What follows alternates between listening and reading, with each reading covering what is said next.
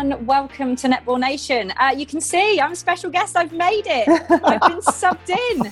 It's amazing. I think it's the final show of Series 2 and I finally got my spot. I've been sitting bench warming. We've gone to rolling subs on this as well. I wish rolling subs I'd have been in weeks ago. But you'll be pleased to know we do have our regular starting 7, Sarah and Maggie. Hello, welcome. Hi. Come on, talk to me. What you've been doing?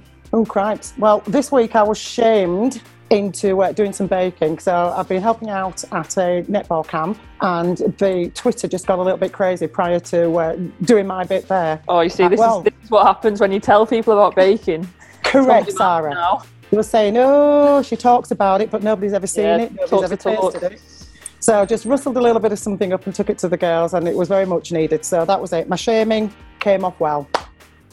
I'm more interested that you got to do a netball camp. We're back. We are back officially. I mean, are we allowed to throw to each other yet? Is that a thing or? Well, I mean, we even had club trials over the last 2 weekends. And so the first weekend, it was literally just a coach and 5 players doing the old drills and skills and just, measuring them on that. And then last weekend that's just gone, ooh, you can have 30 people on a court together. So we actually had some match play with I was going to say, how's the 4-foot business going? Do you know what, Sarah? It was weird. So we had proper umpires that came along, spoke to the girls, explained what the rules were going to be, and it's just so strange to see people stood on a line waiting for a centre pass, but they're almost, dotted across the line. Yeah, there's your my centre kind with of the ball. That was how I defended, to be honest.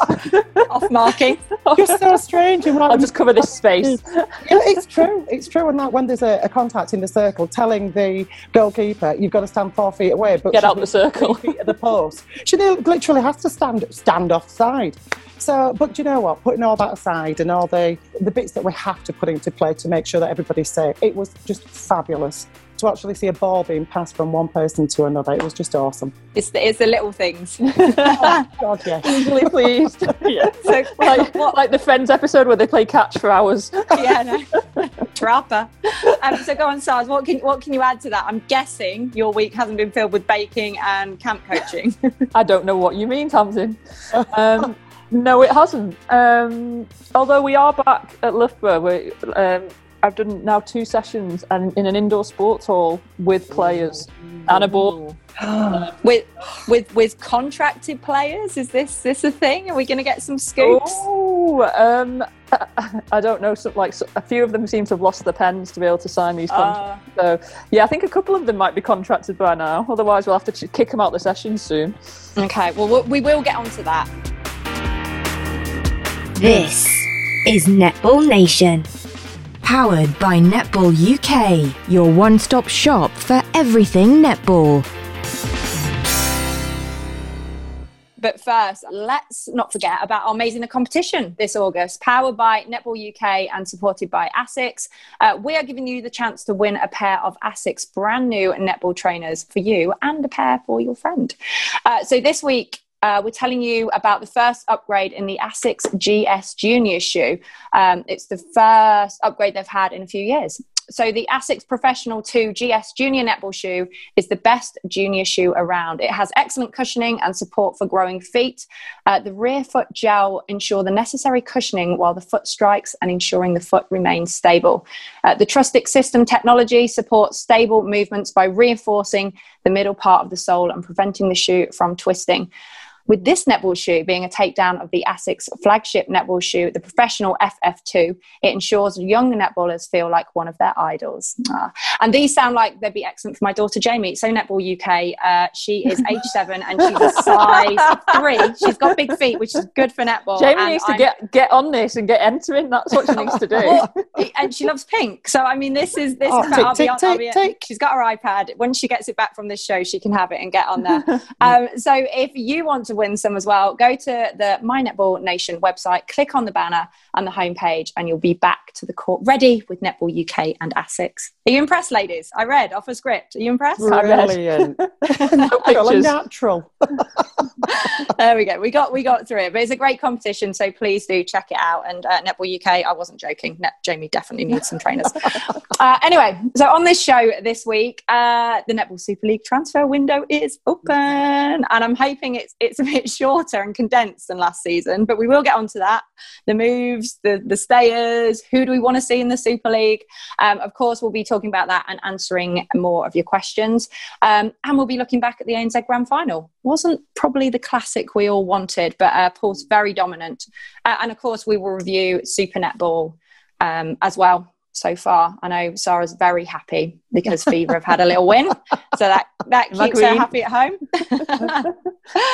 Oh well, I'm very excited about this next guest. Talk Radio Drive Time host and showbiz journalist Dan Wootton, you have joined us. Hey, Dan. I'm so excited because this feels so weird. I listen every week, and so it's like I've come inside my favourite podcast. Okay, well, you are a big fan of the show, and I also know you are a netball groupie. You're one of our netball geeks. We often have little Twitter debates going on, so that's great. So where do you listen to the podcast, first of all? What do you do? Is it your runner? What is it? Your chill out? Actually, last time I messaged Sarah, you're going to hate this, I was walking around Mykonos town listening to the podcast. It was like the best possible place to do so. But no, I'm a huge podcast listener anyway. And I think, especially when it comes to netball, it's so exciting because obviously we have such a lack of coverage in the mainstream media. And so these podcasts are popping up. And I think it's so important. Obviously, you'd hope one day it will be a big TV show. But for the moment, I think the podcast and YouTube is just such a brilliant way. I remember Dan J. Clark telling me that when they went to the BAFTAs after winning the gold at Commonwealth Games, like no one knew who they were at the BAFTAs. Obviously, you've got like these big TV and film stars. And Dan went up to them and was like talking to them about the game. And Jade was just like, this guy came up and he knew everything. Like he knew, details. He knew players. She was like, it was the best thing ever. Well, I was so excited, but because I was on the red carpet for ITV, interviewing all the stars, and actually Jade hunted me down. And that's how it went. All the ladies, but I was literally so excited, and I didn't care about any other sport. I was like, no. This is like Brad Pitt strolling past because you're talking to a bunch of netballers. That was just after the Commonwealth Games gold as well. So it was like a really, really exciting moment. And that night was another brilliant moment for netball, I think. It was indeed. And I think you picked up on the 2018 Commonwealth gold. We'll forget about the World Cup last year. We'll get onto that in a minute. I know you won't. But will you tell us about the 2018 Commonwealth Games? You've lived in England. You were born in New Zealand, but you've lived in England for a long time. So we'll get onto the Silver Ferns in a second. But how did you find that England beating the Aussies? I mean, because we always have this little thing that if anybody beats Australia, you're like, yes. So is that the same for a Kiwi? Were you happy to see the England girls win? Absolutely. I mean, yes, we have to talk about the Silver Ferns in a moment. But if the Silver Ferns aren't playing, I'm now an out-and-out Roses supporter. Clearly, I can never support the Aussie Diamonds. So that moment was just amazing because obviously New Zealand wasn't in the final. And actually, it had been such a disastrous Commonwealth Games for New Zealand anyway, which we won't talk about. And so I was just rooting for England all the way. And obviously for me, what was so exciting is you saw it trending on Twitter. You saw all of these big names finally realising what an incredible game netball was. It was such a moment for the sport. And clearly it created probably, I don't know if you guys agree, but the first real English netball superstars as well in Helen Housby and Joe Harton. And I think we need that. We need these players that are controversial and everyone's talking about and glamorous and obviously also incredibly, incredibly talented. So I think it was such an exciting moment. Definitely. Now, you're involved in mainstream media and also a netball fan, which is very handy. We talk a lot about profile and how we expand not only netball, but women's sport as well. What else do you think can be done? Because, we are pushing the sport in various ways, various platforms like this. But from your point of view, where do you see the next step for netball in particular, but also women's sport? Well, so much more has to be done. I mean, I still struggle with it in this country. I mean, people don't understand what it's like as a netball fan in New Zealand. Literally, if there's a big Silver Ferns game on, if there's something like the retirement of Laura Langman, it is the lead story on the TV Sports national news. It is the lead story on the back page. I mean, sorry, that having spent a season in Wellington, I mean, it's definitely up there as a genuine talked about mainstream sport. And also the idea that not every game in the Super League is televised still is really shocking to me, because obviously, again, in New Zealand and Australia, every game is televised. There are big TV deals. So, I mean, we are so far behind. There's so much work to be done. I loved in the podcast the other day when you were suggesting sponsors, Mags, that should be getting involved, and they should. But I think the key is going to be Sky Sports just backing netball. And I think they need to, because they are going to be under a lot of pressure to back more female sports. But it is frustrating, it's difficult, and it's like there's a long way to go. Sars, talk to me about your experience in Wellington then. So Dan sort of touched on that. What was it different? Were you walking down the street with your hat pulled down and your sunglasses on? Or I do that here, Tamsin, all the time. That round Loughborough, around the university? around the mad streets of Loughborough.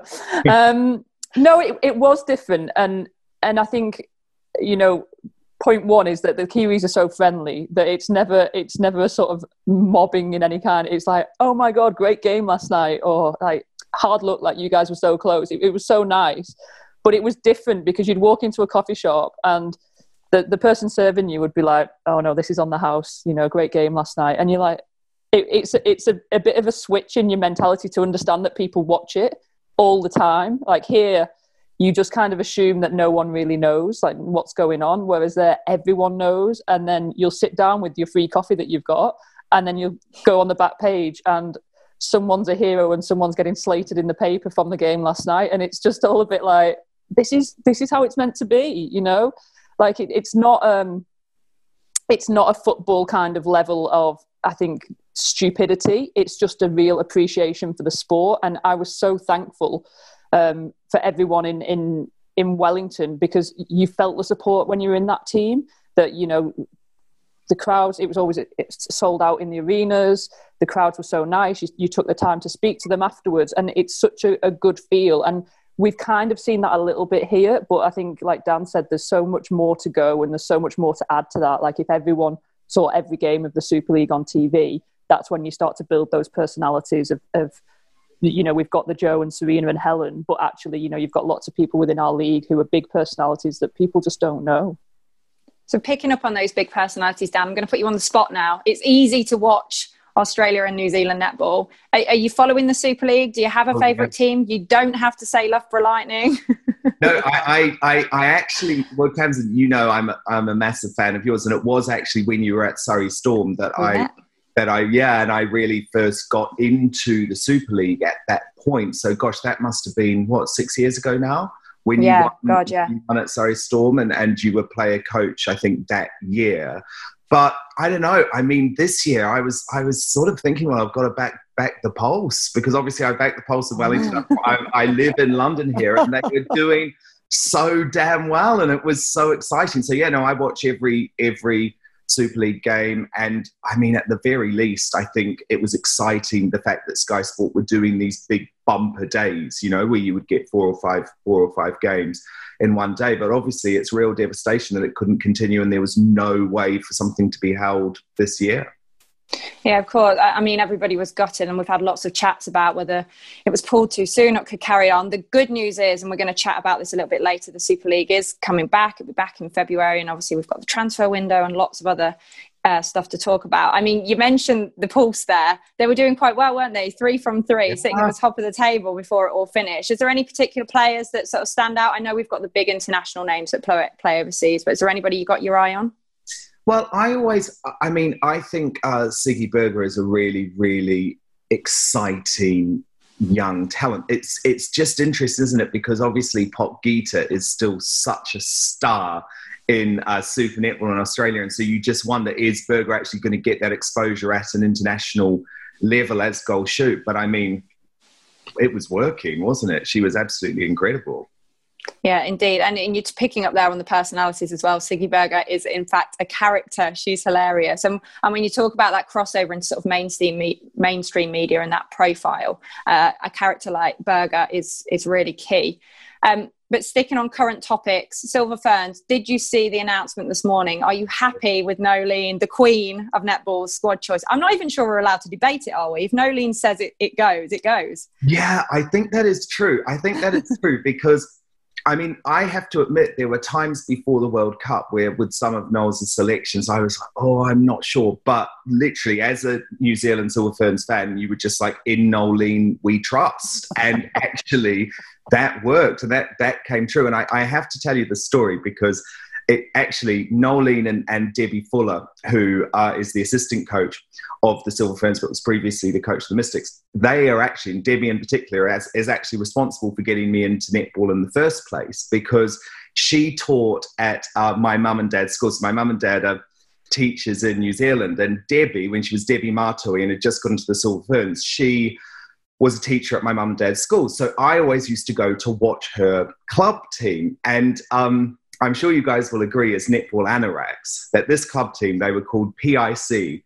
was literally the best ever club team in the history of netball, right? So I'm going to run you through the team. And this was my introduction to netball. So Bernice Mene was at goalkeep.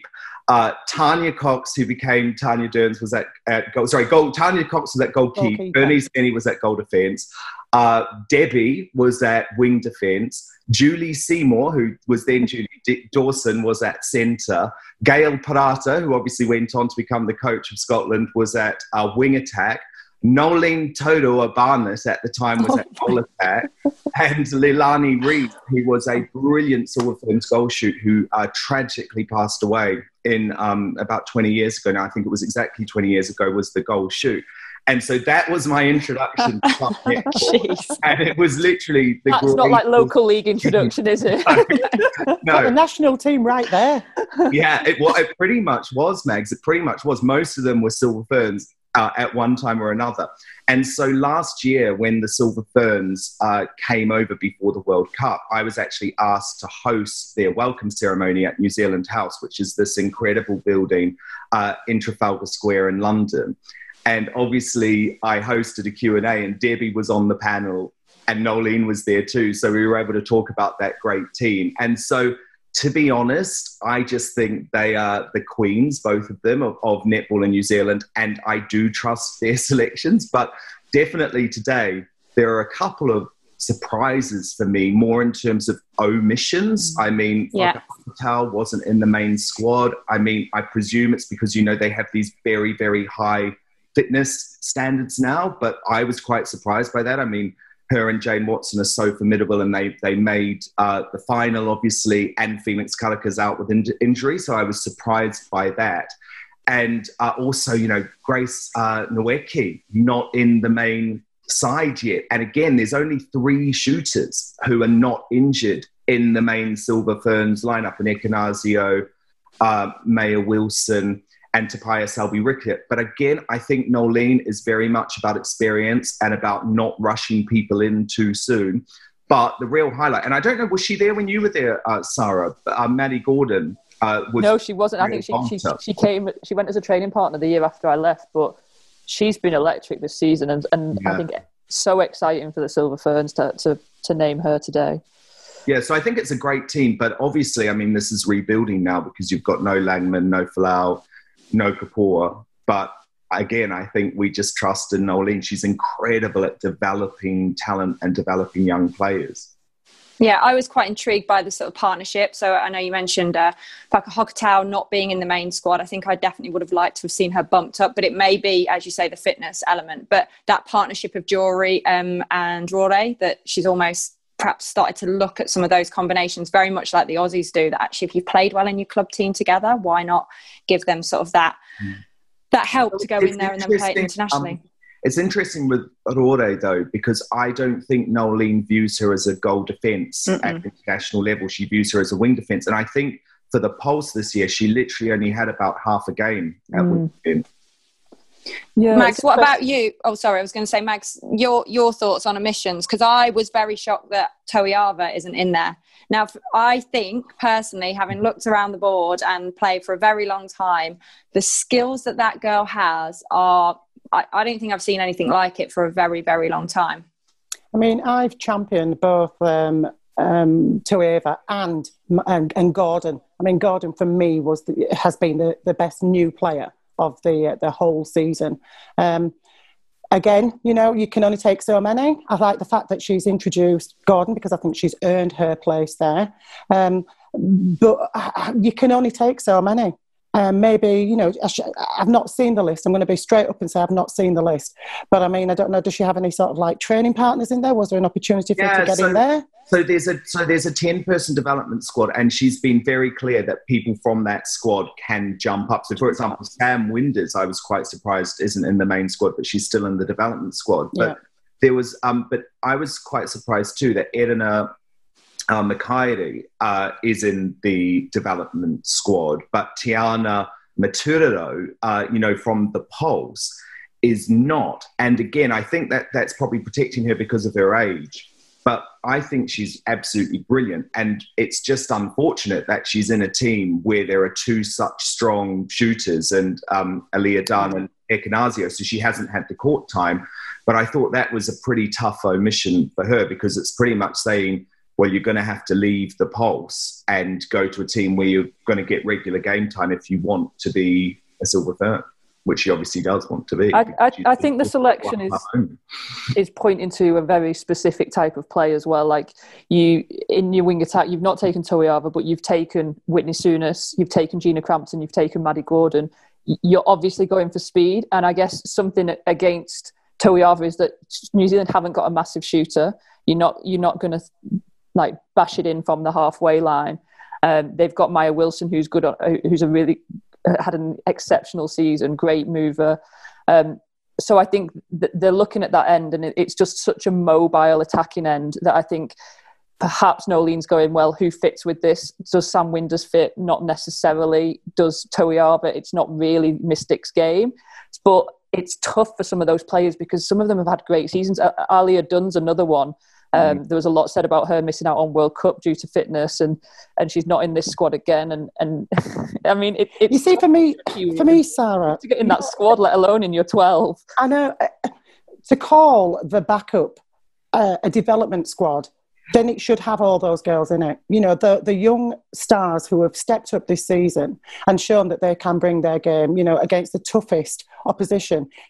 So the fact that she hasn't taken Toiava, I am surprised, because she mixes up the timing in that attack. You've got three speed freaks that are exceptional players, but sometimes you maybe need somebody in there that can mix that timing up. And I am convinced that Toiava could do a job, whether she's got, Grace and Nweke to feed, or she's got somebody else that's shorter. So I don't know, is hers a fitness thing again? I don't know. I think it must be the fitness, because Taylor Earle from the Mystics is in that development squad.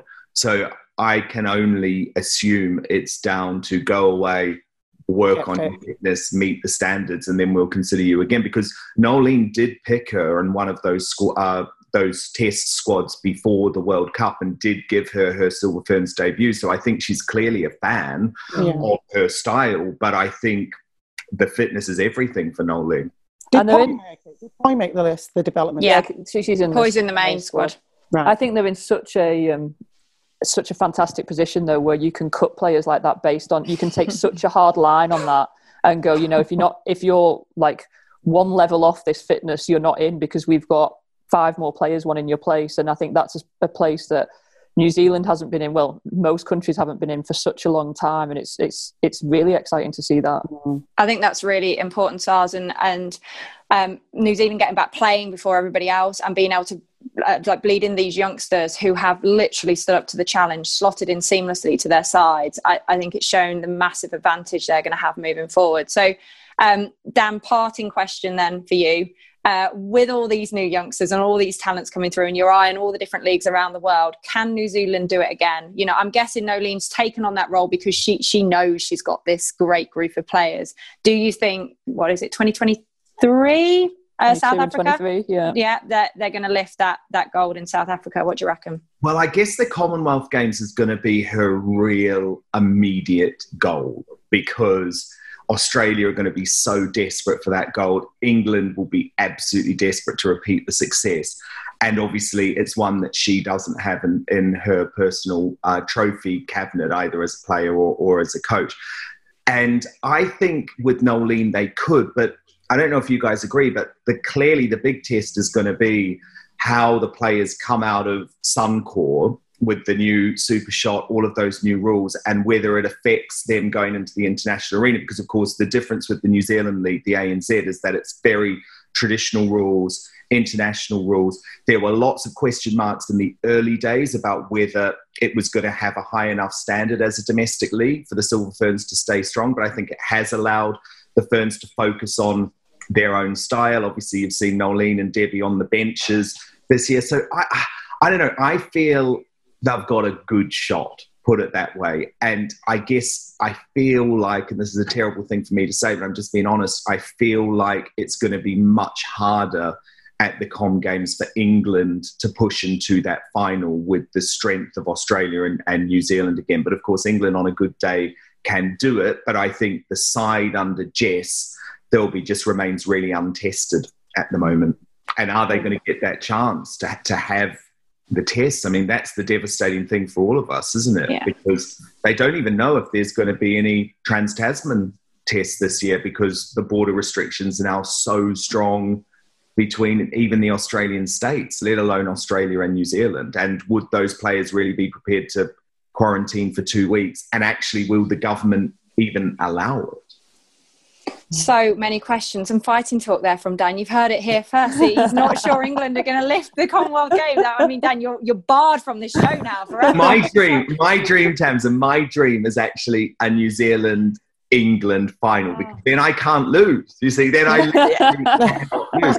And that's why the hardest game for me, and I'm not going to lie, I mean, this is so embarrassing, but I was so emotional, I was in so many tears, was the semi-final at the World Cup between England and New Zealand, because honestly, my emotions were so torn. I was so happy for Nolene and the Silver Ferns. But then Tracy, you know, to go out that way when her entire goal had been to win, and for those players to see the devastation on their faces. So to be honest, for me, I just never want to be in that position again where it's England, New Zealand in the semi-finals, because that is just too heartbreaking. Okay, so New Zealand take out Aussie in the semi-finals. That'll do. We'll take Jamaica. Yeah. And then whatever happens, everyone will be happy with that final, won't they? I mean, just the camera on the Aussie Diamonds having to sit and watch the final would be good enough viewing, I reckon, for people. Please, yes. Well, Dan, look, it's great to speak to you. If you haven't had a DM from London Pulse by the time that this show has gone out, I'll be very surprised. You'll have VIP front row tickets. There'll be stash sent to you all over the shop. Well, it's great to have you on, and thank you again for all the work you do for netball, because it's so important for everybody involved in the sport that mainstream media, that, you know, it's recognised and it is being talked about. So we do really appreciate that as well. Well, I feel the same about all of you guys. Keep up the good work. And when is the podcast back? Not till next year. Yeah, we're waiting to see. But, you know, we're having a little break now, and then definitely back for next season, but maybe before.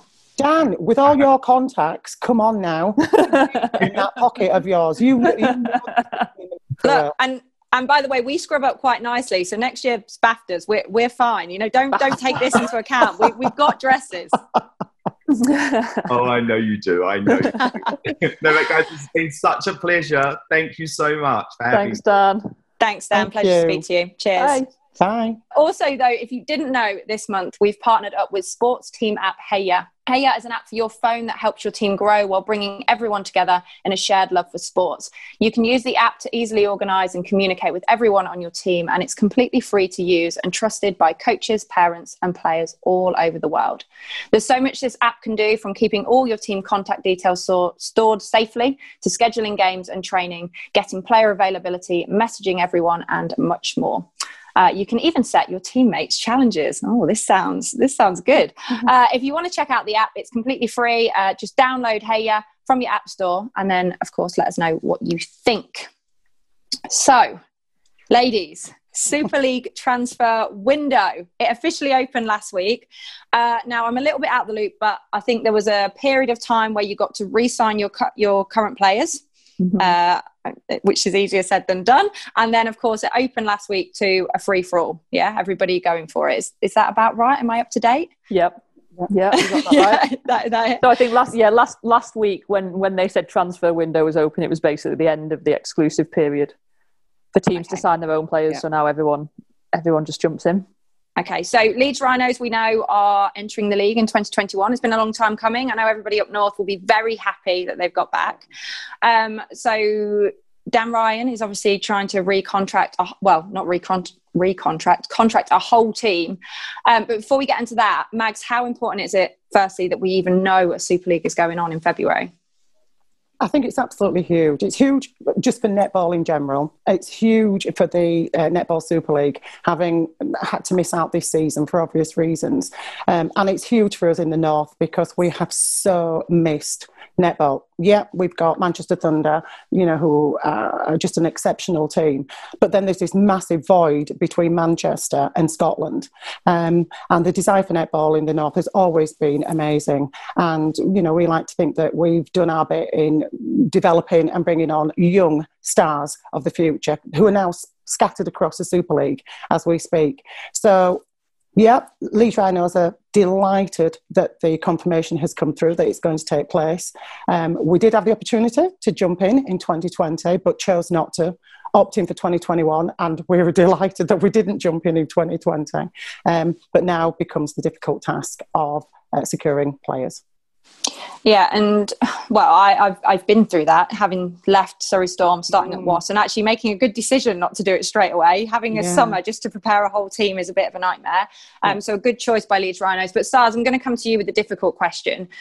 Dan Ryan's had to recruit a completely new team, so starting from scratch. And I'm aware that he's only got the open transfer window to do that, so not that current contracting space that the established teams had. How difficult is that for Dan, starting a complete team from scratch, and of course looking at what the objectives are? Is it a winning team? Is it a building team? Mags has talked about loads of talent up in the north. How many of those players are still around, or have that been lost because they haven't had a team for such a long time? I mean, if you do it solely from the open transfer window, it is difficult because a lot of teams will have tried to keep their players from last year. I think one of the ideas of Leeds coming in is that the talent that is in and around Yorkshire gets an opportunity to play at this level. So yeah, you do need big players from other teams to come in and provide experience and to provide leadership and things like that. But like I said, it would be great to see some Yorkshire players in there and some players from the north in there and kind of making the spine of that team, because there's no point adding more and more teams to the league if we're just going to dilute the player pool. And if you've got, like, I do think that 15 is a bit many for people to have in squads, but if you've got 15 in 10 teams, you've got 150 players. If you then just spread those players out amongst 11 teams, I don't think that's necessarily the idea of it. You need to also grab those Yorkshire players that haven't had an opportunity to play at Super League level and give them an opportunity. And it takes time, so I think it's difficult to go in and win it or be super competitive in the first year if your aim is to give local players a chance because they've not played at that level for a while. But there's definitely a building period if that's your philosophy, that, like I said, you've got your core players as Yorkshire players, and I don't know what Leeds' aims are, but it'll be interesting to see what they do in this transfer window. Mags, can you do both? Can you do both? Can you bring in some young players, some young talent that have perhaps not been exposed yet, and fill that in with a few experienced players? And if you can, what areas of the court are your biggest concerns? Like, where do you focus? I was always like shooter. Get a shooter. Defenders win your ball. People throw ball away, especially in the Super League. Get your shooter tied in. Everything else follows. Thank you, Rachel Dunn. Yeah, well, yeah, I mean, and what a superstar Rach is. I think you've hit the nail squarely on the head there, Tamsin. The aim would always be to try and have a spine of Yorkshire players. It's a case of ideally we'd love to get back what we developed, 3-4 years ago, but they are embedded within other franchises at the moment. And yet we do have some fabulous youngsters coming through. And if spectators and fans and the media allowed you that bedding in period and didn't absolutely rip you to pieces if you were that team that lost every week because they weren't aware of what your philosophy was, to allow these girls the opportunity to get on court and to experience playing against the best of the best, then that would be great. But, there's only so much beating with a stick you can take if you don't have a winning team. We would ideally want a cohort of players who competed and were there or thereabouts. And to be able to do that, you need a scattering of experience across your squad. So, yeah, we do need a shooter, and we would love to get an experienced shooter so that job's done. Ideally for me, I would like one in the middle, one at the end, and one at both ends rather. But that's not my job. That's Dan's job to go out there and try and find these people. And then just you fill it in then with the youngsters who are showing the correct aptitude and attitude to step up to this massive, massive task. We have struggled because of the fact that with not having top flight netball in the region, we used to attract them to the universities, and that's where you would sort of pull some of these players from. But we don't have that. Albeit, I think that there are now girls, younger athletes within the Super League setup who are looking at coming to Leeds, and it's been a first choice opportunity for them. So I think we need to think about the attack being number one, firepower, that, regardless, they'll always score will score from a centre pass and keep the scoreboard ticking over, and defence, whatever they pick up, would always be a bonus. So, yeah, attacking end, unstoppable is what we would like. And then the defensive end, maybe that's where our development is. I'm guessing, Sarah, you've got Chollock signed on a 5-year deal, right? Signed until she's 52. All right, well, let's talk about the other teams. So we've seen recently the retirement of Hannah Knight, Katie Hughes at Surrey Storm, of course, Catherine Turner, congratulations on her pregnancy. Who do you think teams are going to be missing? Who do we want to see over here? Is there any exciting overseas players that we can think of that we'd love to see in the Super League? What do you think the other teams are going to be looking like this season? I think it's an intriguing transfer window because the 3 players you mentioned, all massive players for their teams. Mm-hmm. It's not like, with no disrespect to any other players, it's not like they're losing players who can sometimes play, sometimes not. They don't make a huge difference to the outcome. All of those 3 players are sort of linchpins of the team. So I think that's one thing. Thunder will go through a bit of change because Catherine Turner's not there, and their attack end will look different. But they've got strength in depth. I think what will be interesting is to see how many imports are in the Super League this year because of COVID and because of the financial difficulties teams are having. Whether that dries up a little bit or whether teams kind of double down and go, if we want to make money this year, we have to have big names. And I think that's a balancing act for, the coaches versus the boards and the people with the purse strings. But I mean, there's definitely people you'd like to see in our league. I'd like to see some of this New Zealand talent that we've been talking about. I think that what New Zealand have done really well is boxed off their league and said, if you don't play here, you don't play for the Ferns. And now you don't see them travelling, you don't see them moving. And I think we need to be careful that our players don't get drawn there. Well, I mean, Toiava coming to Sirens just for thought for a couple of years. I mean, we'll probably make her eligible for Scotland, won't she? I quite like the tricks. Are you giving us an exclusive? Yeah, I was just about to say. I'm just saying there are opportunities, but you make a really good point, Sars, because I think the English young players over here have always seen the Super Netball as the way forward and the league they want to go and play in. But actually with the ANZ getting so much airtime and people talking about it as being the first league back, do you think that's going to have sort of an effect on young players going, actually, I'll probably go and start my career out in New Zealand, and I'm more likely then to get a shot in Super Netball? And if so, Mags, any key young English players that you think we might be exiting? We've seen the big names retiring or pregnancies, but what about the youngsters getting tempted? I think the temptation is always there.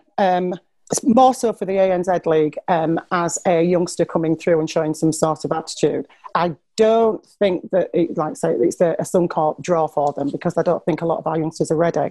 I'm just wondering about the crossover of the leagues, how it would work and whether that would be a viable option for them, and whether coaches here in England are prepared to sort of say what's been said in New Zealand, you stay here, otherwise it will affect, how you move forward with your own netball career for the Roses. It'll be interesting to be there, Tamsin. The temptation, because it's not just about the quality of netball, it's also about the lure of a decent payout for playing. So it's a win-win for any of our players that want to go out there. I think what's interesting now, though, with the England full-time contracts, is if you go and play abroad, you lose that full-time salary. So if you're going to go, they're going to have to pay you well to make up for the fact that you're going to lose a full-time salary from England. So for those England girls, actually, they can't be offered minimum contracts in Australia and New Zealand, because they'd be on less money than they are here for an England contract plus a club contract.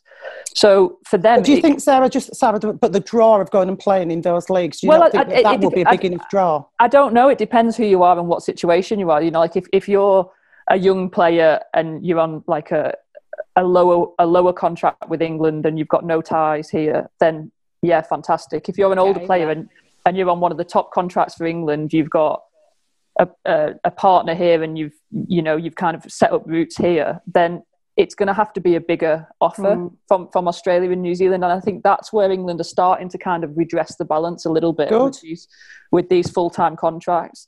But on the other hand, Australia now, I think, are kind of dishing out contracts much more readily because they've relaxed that import rule. Yeah. So I think some of our youngsters will get targeted, the youngsters who are in a position where they can take a lower offer from an Australian team and build a profile and kind of work up to a bigger contract rather than needing to go on big money. Well, it's going to be interesting. I think the New Zealand League is going to start to be a bit of a pull for players, regardless of the money, really, because I think they will see it as a stepping stone to get into Suncorp. And actually, if you've looked through past players, Sonia McCloma, Saj, you had a stint out there, JD started there, Joey Hart and Serena all of those guys got into New Zealand before they made the jump to Australia. And people like Lenise Potgieter, people from other countries are seeing it that way as well. And I wouldn't be surprised if Khalifa McCollin ended up doing the same and going to Suncorp as well. So especially for countries outside that top five, I think it's a fantastic opportunity for them to make that step to Suncorp at a more gradual kind of rate. But it's not all... Go on, sorry, Max. Sorry, Tamsin. I was just going to say, but do we not then come back to the Australian League, for as much as it's the best league in the world because they attract the best players from across the world and they don't care about the import numbers and what have you, it brings us back to, are they doing enough to develop their own by allowing so many imports to flood their league? Yeah, it makes it exciting. As a spectator, you get to see all the best players in the world, just about, playing in the one league. But, there's something to be said for what New Zealand have done and kept it really, really minimal with their imports and played their own, because look at the quality of player and the quality of the games that we've seen played in the ANZ. Yeah, I agreed. And I think there's pros and cons for both. I think for World Netball, I want to see the Super Netball keep doing it. For the Aussie Diamonds, if I was the coach, I'd be going, I'm not too happy about this. And I think it's lessons for us to learn. I think we've still got to find our own style over here from the Super League and also look at how the imports impact. And I don't think it's all doom and gloom. Like, we've seen so many players go on their journey from the English Super League. And I'm hoping COVID won't affect too much coming into this season, and that you just have an odd few. Like, what about Radiman? She's on people's radars. I'm guessing loads of teams have spoke to her. That I know rankings decide whether you can bring in certain players. I know there was some great players in the Zimbabwe team at World Cup. I mean, you're starting to see little pockets, and I really hope England don't lose that. Yeah, and I think also you've also got to put the athletes at the centre of this, even from a club perspective. You want to win, but what's best for that athlete? You know, if we produce an athlete that is capable of going to Suncorp and delivering week in, week out in Suncorp, then to me, we've done our job. Like, yes, we lose that athlete, but that athlete's going on to the best league in the world to pursue a dream. And so we're not producing players for Suncorp, but if we do, it's still a good job for us. Because if you put the athlete at the centre of it, that's the kind of pinnacle for them. So it should be celebrated by clubs rather than going, oh, we've lost a player. We're helping Jess Thirlby. I remember patting Nat Haythornthwaite on the back and saying, you ever get that, you jump on a plane the next day and go and take that opportunity. And I think that's so important. But I think what's even more important is, this Super League transfer window, we're talking about it. And I'm really hoping the way it's released this year, we get more scope. And I love that the controversy of a new team coming in and who's made the move and what that looks like. No, but it's thanks, it happened at Wasps, and I get it. And the sport needs that. The sport needs the debate and the chat about players and who's going where. So I think that's going to be important. And just getting back playing in February is it's so needed. So any conversation we can do up till that point is going to be key. But look, I need to move it on to ANZ and Super Netball. So the grand final, Pulse Tactics. I wanted Mystics. I wasn't afraid to say it, but we got Pulse. We got Pulse Tactics. Debbie Fuller reckoned Tactics were going to do it, and yet it was Pulse, their dominant display, that took the game comfortably in the end. Any thoughts on where they won it, why they won it so convincingly? The previous week podcast that we recorded, we talked about the pluses and the minuses for both teams, and we talked about the fact that Tactics had beaten Pulse, but they'd beaten them without Ekanasio and without Gordon. And I think both Sarah and I had agreed that for as much as Tactics were just getting it right, they were just rolling into the final beautifully. With Gordon and Ekanasio back, they're a completely different set up, and I think it showed. I think the pre-match discussion that they'd had with a couple of them, they'd said that they had wanted and had aimed for a good start, because the good start is what sets most teams up, and that's just exactly what Pulse did. That first quarter, they came out of the blocks and just fired it in. I think they were 6 goals up at the end of the first quarter, which is a horrendous deficit for most teams to sort of pick up and try and catch up, especially when Pulse then they just step into the next gear for the second quarter and step into the next gear as they go through the game. I think it's key as well. Go on. Sorry, Sals, what are you going to say? No, you go too. Well, I was going to pose this to you. I think it's not always about names on a list in terms of, how many Silver Ferns you've got or what position they're in. It's almost about the experience they bring as well. So, Maddie Gordon slotted in effortlessly, but she was with Ekanasio on the line with her. She always had a shooter presenting herself. There was always options for her. That's not taken away with how incredible she was. But I think that kind of partnership matters. You agree? Yeah, definitely. And I think if you look at the experience Pulse have got, like how many Silver Ferns caps have you got there? You've got Kelly Jury, Katrina Dore, Karen Berger, Claire Kirsten's played in the Ferns. You've got Ekanasio. Like it's a lot of experience. I think had Tactics gone 6 goals up in the first quarter, you'd have had a good game. I think because Pulse went 6 goals up, it killed it. Like Tactics didn't look like they ever believed they could win it from that point. They got closer. They got to within 5, I think, in the third or fourth quarter, but they just kind of suffocated them from the off. And I mean, it's great from a Pulse point of view. Like I was happy with it. I didn't want it to be like a 1-goal thriller, but I thought they controlled the game really well. Pulse. I think for Tactics to have had a chance, they needed a much bigger game from Selby Rickett. She was very quiet in that final, and I think she's played well for most of the season and made a huge difference to that Tactics team, but I thought she was really quiet in that final. Yeah, I think that's always the key in finals, and it's who steps up. And Pulse as a team across the season have just been so dominant. We've had a lot of chat about New Zealand netball, obviously having Dan on the show and his knowledge. We were saying how he probably knows more than all of us. He's an absolute netball guru. So let's talk about Super Netball. We're clearly ending this series of Netball Nation just as it's starting to get to the nitty gritty. Thoughts so far? Can anybody beat the Vixens? I'm going for the Vixens at the moment. I think Lightning and Swifts have got a chance, but Vixens right now, when they play the right team, are they the team to beat? Vixens won't win it, I don't think, because Vixens, it's like Mystics, and I'm not going to get burnt again because I got excited also. And it's Mystics doing Mystics things. Like they play great, and then when it matters, they just can't get it over the line. Vixens are the same. Every year, mid-season, Vixens are favourites. Can anyone beat them? Oh my God, they're incredible. They get to finals and it's like nothing. Like nothing. Do you reckon it's going to be Lightning then? A same final as last year then, Sarah? Lightning and Swifts? I don't know. I'd be surprised if Lightning don't make it because I think like Evan was telling us the other week, the fact that they go home every night is huge. They don't travel for games. They're not in a hub situation. They're living their normal life. They're training at their facility and playing at their facility. It's huge in a scenario like this. When you're talking about being away from home for 13 weeks, everyone else is just sitting there thinking about netball 24/7. Like you have a bad game, it is repeating on you until you play the next game. Whereas Lightning are like, normal life for them. I think that's a massive advantage. Oh, absolutely. I've never been a huge fan of the Vixens, even as a player. I was actually surprised you said that because I was like, Vixens are not a Tamsin kind of team. They're not my team at all.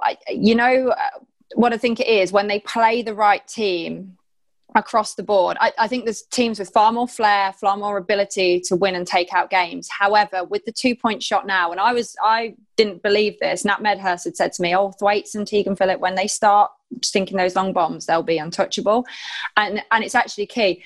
It will totally depend for me, though, who they keep on the court. Every time they try and do Conwenda with Thwaites or change it around, I think doesn't work. Yeah. And I actually think Lightning have been so successful with the fact that they're staying with their team, they're playing it through, and then they're bringing on impact rather than Swifts are doing at the minute, rolling. I just think you're going to see a negative impact when the crunch comes on for Swifts. It'll be interesting though, because I think some of the teams are rolling it so much to try and get through the season unscathed and to try and get some freshness into people. So it'll be interesting to see the trade-off of that, because I'm also very much a believer of mentally though, give them a chance. Mentally, how would you have coped? Because I would have hated it. I would have hated it, but Swifts did it before this rolling subs change, to be honest. They used to change their combination every quarter. So I don't know if they're a team that's kind of more used to it. And so come the end of the season, they might just get the benefits of having fresher legs. So we're all in agreement that those three are going to be in there. We're all in agreement. In the mix. In the mix. Okay, so we have a question. We have a listener question. Firstly, what did the panel make of the recent Manua's sending off in the Giants game? There was so much drama about this. I was like this on Twitter. I just don't get it. It's a rule. It's a rule. I think the upset was about the fact that there'd been no caution, no warning. But they had. But that's what the point was, that they said they hadn't seen that, but it had happened. No, I don't agree with it, and it's not because of that. Like the protocol had been followed, like they would caution, warning. What frustrates me with it is it's a certain type of player that will get sent off for a certain type of challenge. Yeah. So Manua got sent off with primarily because of 2 challenges for the ball where she had eyes on the ball and nothing else. Yeah. It was a Sarah Bayman special. Mate, I am properly on my soapbox about this, because what I then see is people grabbing dresses, people hooking arms, people like easing people into people's landing space, things that are a lot more meditated, a lot more dangerous, that go unsighted because it's not a big collision. Now, it was the actual sending off, I thought, was soft because of what had gone on before and the challenges that go in where people nearly lose their heads. It was a soft option. Well, I get all of that, but I guess my question is, what are we actually debating here? Are we purely saying because the warnings happened, the cautions happened, the rules were put in place, the player went off? That you can't debate. No. If we're debating now whether it was too soft, what are we saying? The umpire was completely wrong, and this is where I think it becomes dangerous territory, because even over here in England, and Sarah will know that. Well, you both know this. You look down the team list of your team, and you look at the umpires you've got that weekend, and you go, you already know I'm going to have to adapt this. I'm going to have to change this. There's some that pull up attacking contacts. There's some that let things go. Yeah. You only have to look at last year's grand final to go the score or swings to show the difference in the style of umpiring. I just think it's a very risky path to go down, to start debating whether an umpire deems something more aggressive or more contacty than another umpire. But that's exactly what's happening. Like, they're going, I deem this to be dangerous. Well, no, it's not dangerous, because Cara Conan saw Manua coming, turned it back. Yeah. Yes, it's a collision, but, whatever. I think the difference in what people are getting cautions and warnings for is ridiculous. Joe Weston in the Fever game had 17 contacts and no caution.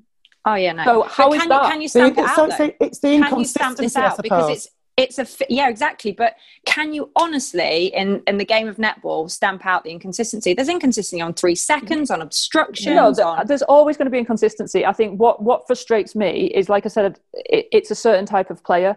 Now, umpires need to be aware of their unconscious bias, because I don't think they are. Joe Weston's a white blonde girl, all Australian looking, and I'm not even going to hold back on this. Cristiano Manoa is from an island background, is kind of noted for being more physical.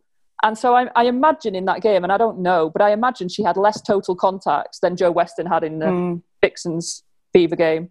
But because they look different and the contacts look a bit different, and, you know, one of them is perceived as like butter wouldn't melt and one of them's an aggressive player, they get treated differently. And I think umpires need to be aware of what they're going into games perceiving already. See, Joe Weston, she's aggressive. Yeah. I mean, I've totally played on her. aggressive. Yeah. Personally, there's so many players I could list. And this is it. This isn't singling out Joe Weston, you know, like it's just an example. All of the defenders have something going on. I think it's an interesting point, though. Netball Australia are going to have to, with the mix of cultures and different styles of play and the way the teams are all playing now, I guess Netball Australia and Suncorp Super Netball are going to have to address this kind of how do we get this consistency? You're never going to get it fully, but what does that look like? Well, but that's got to be through a support system, surely, and not everyone just going... And this is the other side of it. Like, I feel sorry for the umpires, because they're in a hub as well. They've given up the jobs and whatever for however long, and they don't get the backing and the support that they need. And when these rules were brought in around, you know, escalating penalties and things like that, I don't think umpires got the support that they needed around this. And so that's why we see so much inconsistency, because it'll be, you know, someone gets cautioned down one end, they turn around, their first contact in the next quarter, the other umpire warns them, and it's because they feel like they have to. And I don't think it's properly understood, and I think the umpires definitely need more support around it. Okay, well, look, I'm going to get to the second part of the question, because, I mean, we could discuss that. I would go into the fact that Giants still should have won the game. They threw that game away, and how they responded to the call was just... Anyway, different point. Right, so the rule states when a player is ordered off, that player's position remains vacant for the remainder of the game. What do we think of that? Obviously, a disadvantage already being down to 6. Surely that is punishment. What do you do if it's a centre? You can replace the centre. That's the only position. So then why can't you replace anywhere else? My argument would be that you are still disadvantaged. Just be allowed to switch your players around wherever they need to go. That gives you the best chance of staying in contact with that game. Personally, I think a sending off in netball just doesn't work for our sport. Maybe a 2 minutes or a 2 goals or whatever, but I don't think you can send someone off for the whole game. Even like basketball, when you eject them and they can't come back into the game, but you can replace. But you can still you can move them around. Yeah, I mean, Giants, as far as I could tell, Giants didn't put a different defender on because April Branley wasn't on the bench. So even if they'd ejected Manoa and just not allowed her back on and they had to replace with a youngster, I think that's still a decent enough punishment. Yeah, I agree. I think it actually reminds me of a game a couple of seasons ago for Wasps. We were playing a last game before semi-finals, and the opposition had their goalkeeper sent off with still like 20 minutes to go of the game. And I was asking the umpires as we were still playing to bring her back on. I was like, I don't care, please, because this is no practice for us whatsoever. And I'm going mad at Mel Mansfield on the bench going, get it sorted. You should have just sat Rach down and you played with 6. Well, that could have been interesting. Anyway, I think we talked about the teams that we think are going to be in there to win. Obviously the controversy from last week. But let's go to more... Super Netball news. Laura Langman, she's retiring from international netball. Surprised? Legend. I was literally legend. You called her the GOAT, Sarah. You surprised? I mean, she is the GOAT, isn't she? She's best mid-quarter ever? Best mid-quarter ever? Or one off? Up there. She's up there. She's definitely in the conversation, isn't she? I think best mid-quarter of our generation, for sure. Probably. I think she's definitely in the conversation of best mid-quarter ever, just because of the longevity as well. Am I surprised? A little bit, because knowing 4 years though. Most international players will build for 4 years. You want to do knowing what she's like, she's an absolute machine, so she could probably still be playing like in 10 years' time. But she's your age, though, right? She's a year younger than me. So how old is she? 34. Sorry, Sars, I've just outed you. No, she is. Yeah. She's a very young-looking 35. Yeah, I thought you were talking about Laura. I was like, so yeah, I think she could go on for a long time if she wanted to, because she's so incredibly fit and looks after herself so well. But like you know, Tamsin, when you come out of a World Cup cycle, it seems like a long way to the next big competition. Yeah, and I tell you what, it'd be easier to retire after a gold medal as well, wouldn't it? Like, I mean, yeah.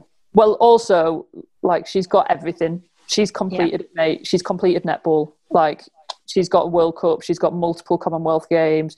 She's got Fast Five. She's got the Sun Cup. She had the ANZ Championship before that. She's got New Zealand domestic titles. Like, if you create another competition, she'll probably have to stay because she'd have to win that. But she's won everything. So what's the point? You know, you might as well just sit and watch everyone try and be as good as you. She wants a life. You know, her whole life has been netball and juggling everything else. And we talked about this, didn't we? Getting the balance between having a life and your sport. And she's decided now, and I think rightly so, at the right time, go and enjoy life while she can still walk, because we know what it's like with knees and backs and stuff like that. Enjoy your life. I think it's true.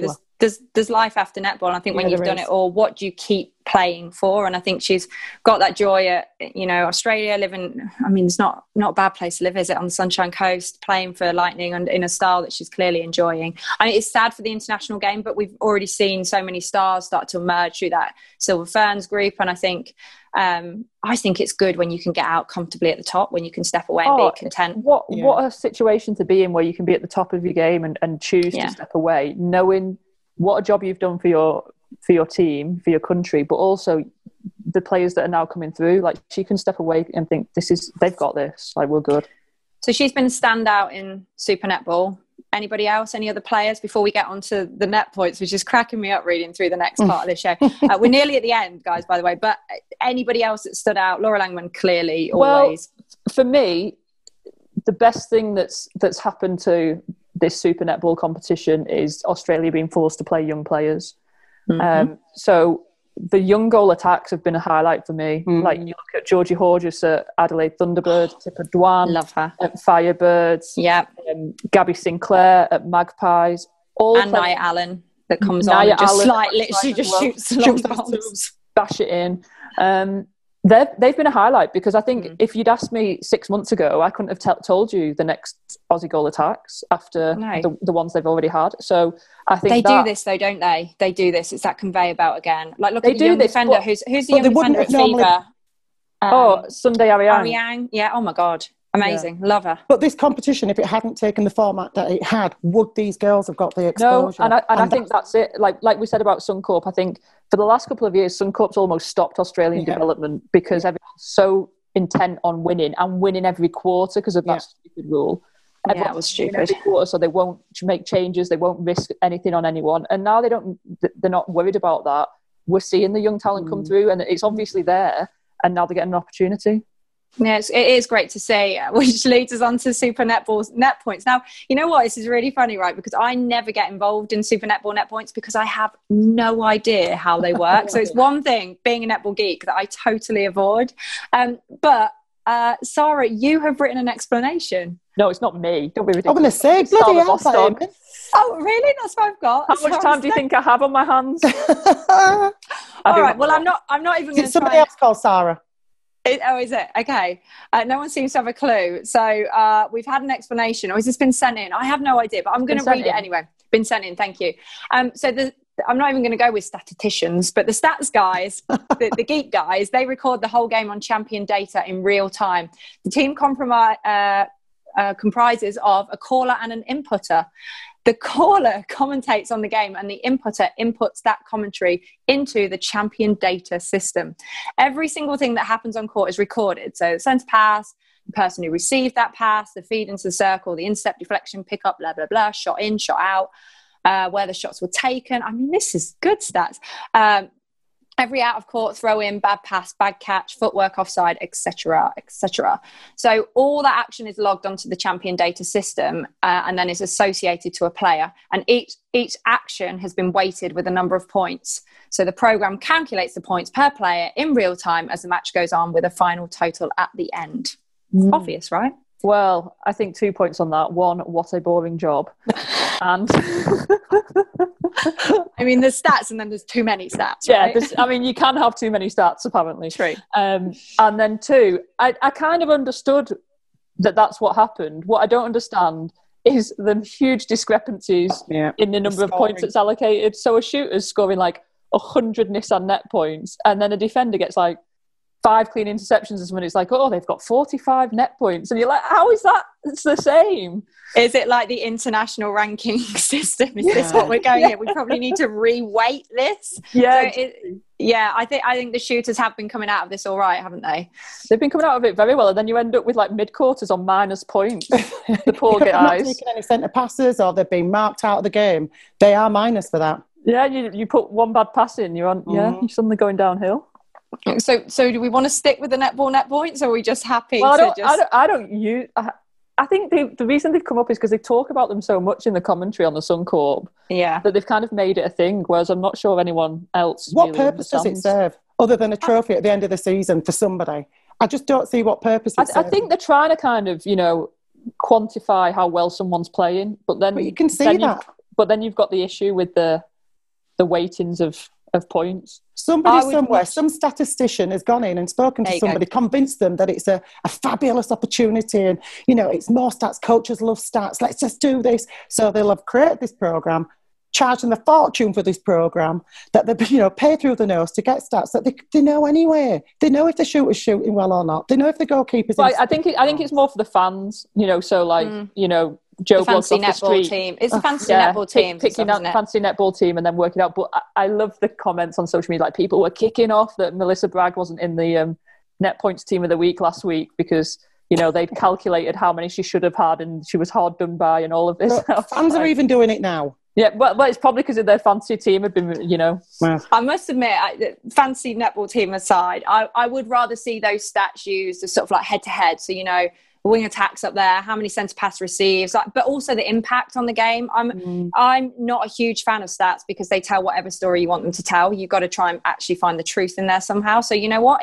If a team has tactically planned to bring the centre pass through the back door all day, doesn't matter how many times a wing attack has touched the ball. They're going to be on like minus 100 net points. I mean, that'd be terrible. And I did nothing that a wing attack was supposed to do, but it worked all right out for me. So I don't know. I think I'd rather see the stats used in a different way. But I do love the idea of fantasy netball because I think, again, it gets another talking point and people interested in a different way. Yeah, for sure. All right. Well, I've chatted a lot today. Have you enjoyed that, Tamsin? I have. I've loved it. Come on now, Mags. It's me. It's netball. I can talk all day. Is there anything else, guys, to get off your chest before I love you and leave you? What do you reckon? Sorry, are you gonna give me any names? Any names for the scoop of Loughborough Lightning? Big changes, small changes, for Lightning medium this year, changes. Yeah, I think our aim is consistency. I think if you look at the teams who've won Super League for the past 5 years, it's been teams who've been together for a good couple of years and kind of had some stability. So small changes if possible. Okay, yeah. That's good enough. I like that. I like that. Well, we will look. I can't wait for it all to start happening. I love the drama around, as I said earlier, around Super League transfer window. So let's hope England Net will start releasing those names soon and give us more talking points. But that's about it for our last episode of Series 2. Thank you for having me on, guys. I've thoroughly enjoyed it. Oh, it's been great. Thank you. Don't forget, we are giving you the chance to win a pair of ASICS, brand new netball trainers for you and a pair for a friend. We've 8 pairs to give away of 4 shoes available now at Netball UK. So remember to go onto the website, click on the banner on the homepage, and you'll be back to court ready. Now we can get back to court ready with Netball UK and ASICS. And I think we'll be back. Well, I say we'll. You two will be back. I might make another appearance at some point if I ever get asked back on again. But back in February for the Super League. Is that about right? Yeah. Good. So rest your voices. Enjoy pre-season. It will be a long pre-season. And we will see you very soon. See ya. Bye. This is Netball Nation, Powered by Netball UK. Shop now at netballuk.co.uk.